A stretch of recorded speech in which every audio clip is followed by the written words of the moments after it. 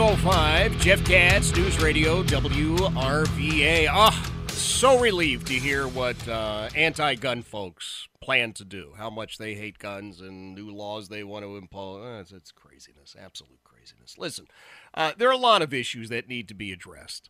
And in just about a half an hour, we are going to talk about what is happening at the White House, and it's a huge issue.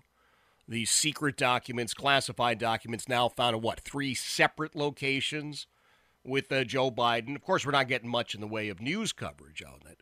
But I will tell you, there are actually a handful of people at the White House who are asking questions. Not the people in the White House, but some of the press members are actually, believe it or not, engaged in journalism. It's fascinating. It's really, really, for some, it's the first time ever.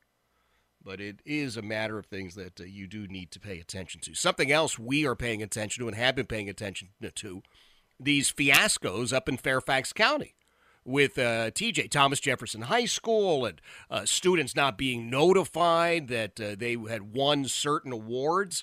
Jason Miyares, the Attorney General of our beloved Commonwealth, is looking into that and a number of other things, and I'm always so happy when he's able to make time for us. Welcome, my friend. Thanks so much for having me. Great to be with you. Tell me a little bit about what you're doing with this TJ matter up in Fairfax, please. Well, for your listeners that aren't familiar, Thomas Jefferson High School, it's a magnet school. It's a public high school. It is one of the widely considered one of the best high schools in the country, and you have to apply. We received numerous complaints from parents that were Asian American that they had changed the admissions policy and they were discriminating against Asian American students. They had that we saw Asian American enrollment. They decided to adopt a more, quote, equitable based admissions policy. But we saw close to a 20-point, anywhere between a 15 to 20-point drop in Asian American enrollment in just 1 year. So we were starting to look at that, and then we saw the National Merit Award scandal where they weren't notifying students. And we know now from public reports that Fairfax Public Schools, Michelle Reed hired an, quote, equity consultant, paid this person $455,000 for about 9 months of work.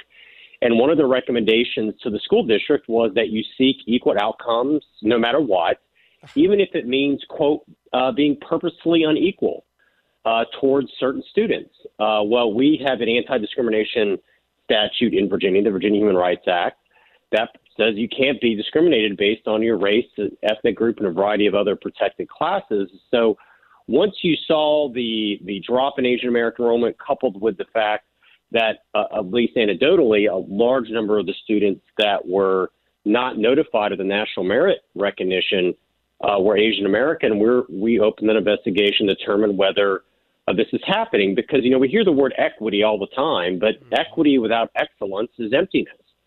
And I just think it's critically important we believe in equality of opportunities, not equality of outcomes. That goes against who we are as Americans. And we want to look into this. It was heartbreaking to talk to a mother who said, listen, my daughter has done everything right since the first grade. She has worked incredibly hard in school.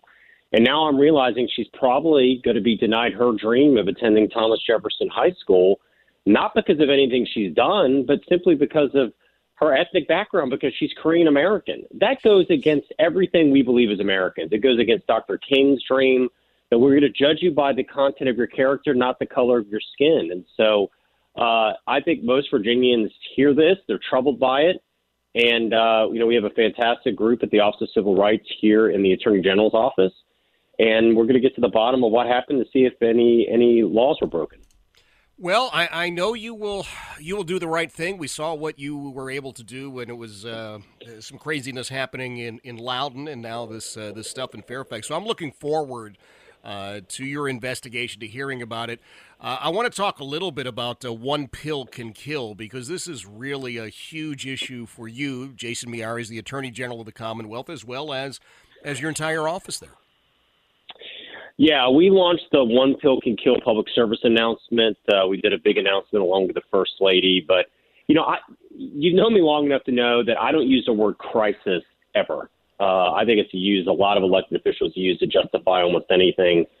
We have reached really a crisis point when it comes to our overdose and our addiction problems in this country. It is the equivalent of a fully loaded 727 crashing every day in America, killing every 200 plus people on board. We lose 4 Virginians a day to opioid and addiction. And we know a lot of the seeds of this happened over a decade ago when a lot of these huge pharmaceutical companies were pushing pills like OxyContin, saying, hey, these aren't addictive. And so many people got trapped in the cycle of addiction, not even knowing they were prescribed OxyContin for just minor aches and sores. And we sued those pharmaceutical companies. We've gotten close to $1 billion in settlements that's coming back to Virginia. It's going to be distributed by the Opioid Abatement Authority. But what we've seen now is people that get in the cycle of addiction, they usually graduate to even harder drugs. And the cartels, the Mexican cartels are shipping fentanyl over our border. Enough fentanyl crosses our southern border to kill every man, woman, and child in the entire country twice over. Enough fentanyl in my pinky fingernail underneath my pinky would kill every person in the studio that you are in right now. It is that powerful. It is 50 times more powerful than heroin. And what's happening is these dealers are lacing it in everything. It's not like somebody they're at a party or they're on the street and say, hey, give me fentanyl. What is happening is they're at a party and somebody says, here, take this Percocet. Well, it's not really a Percocet. It's laced with fentanyl. Or smoke this marijuana. It's actually laced with fentanyl. I had a DEA agent share with me a photograph of they recovered Flintstone vitamin pills that are actually laced with fentanyl. And so what we're trying to tell people is, hey, one pill can kill. One pill can rob you of your dreams, of your aspirations.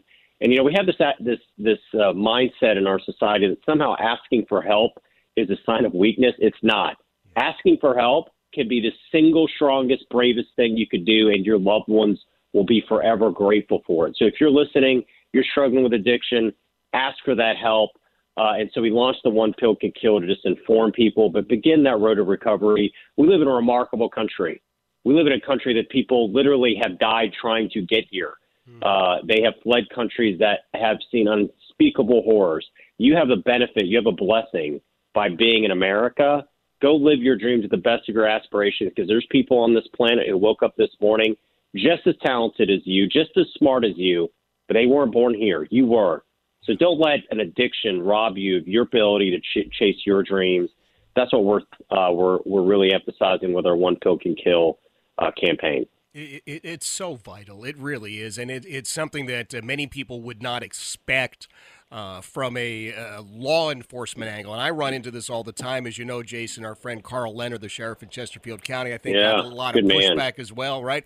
Oh, my God. Well, you in the old days, well, it's somebody's a drug addict. You cuff them, you stuff them. It's somebody else's problem. The reality is you want to help as many of these people as possible. They're coming back into society if they are locked up. You want to make sure they're not addicted, and maybe they learn a trade and they become productive members. And then to save our kids, look, we got kids, as you said, Flintstone vitamins laced with fentanyl, for goodness sakes. Oh, it's a nightmare. And we had a 15 and 14-year-old that died in Prince William because they thought they were taking a Percocet. Another 14-year-old died in Warren County, thought they were taking a Xanax.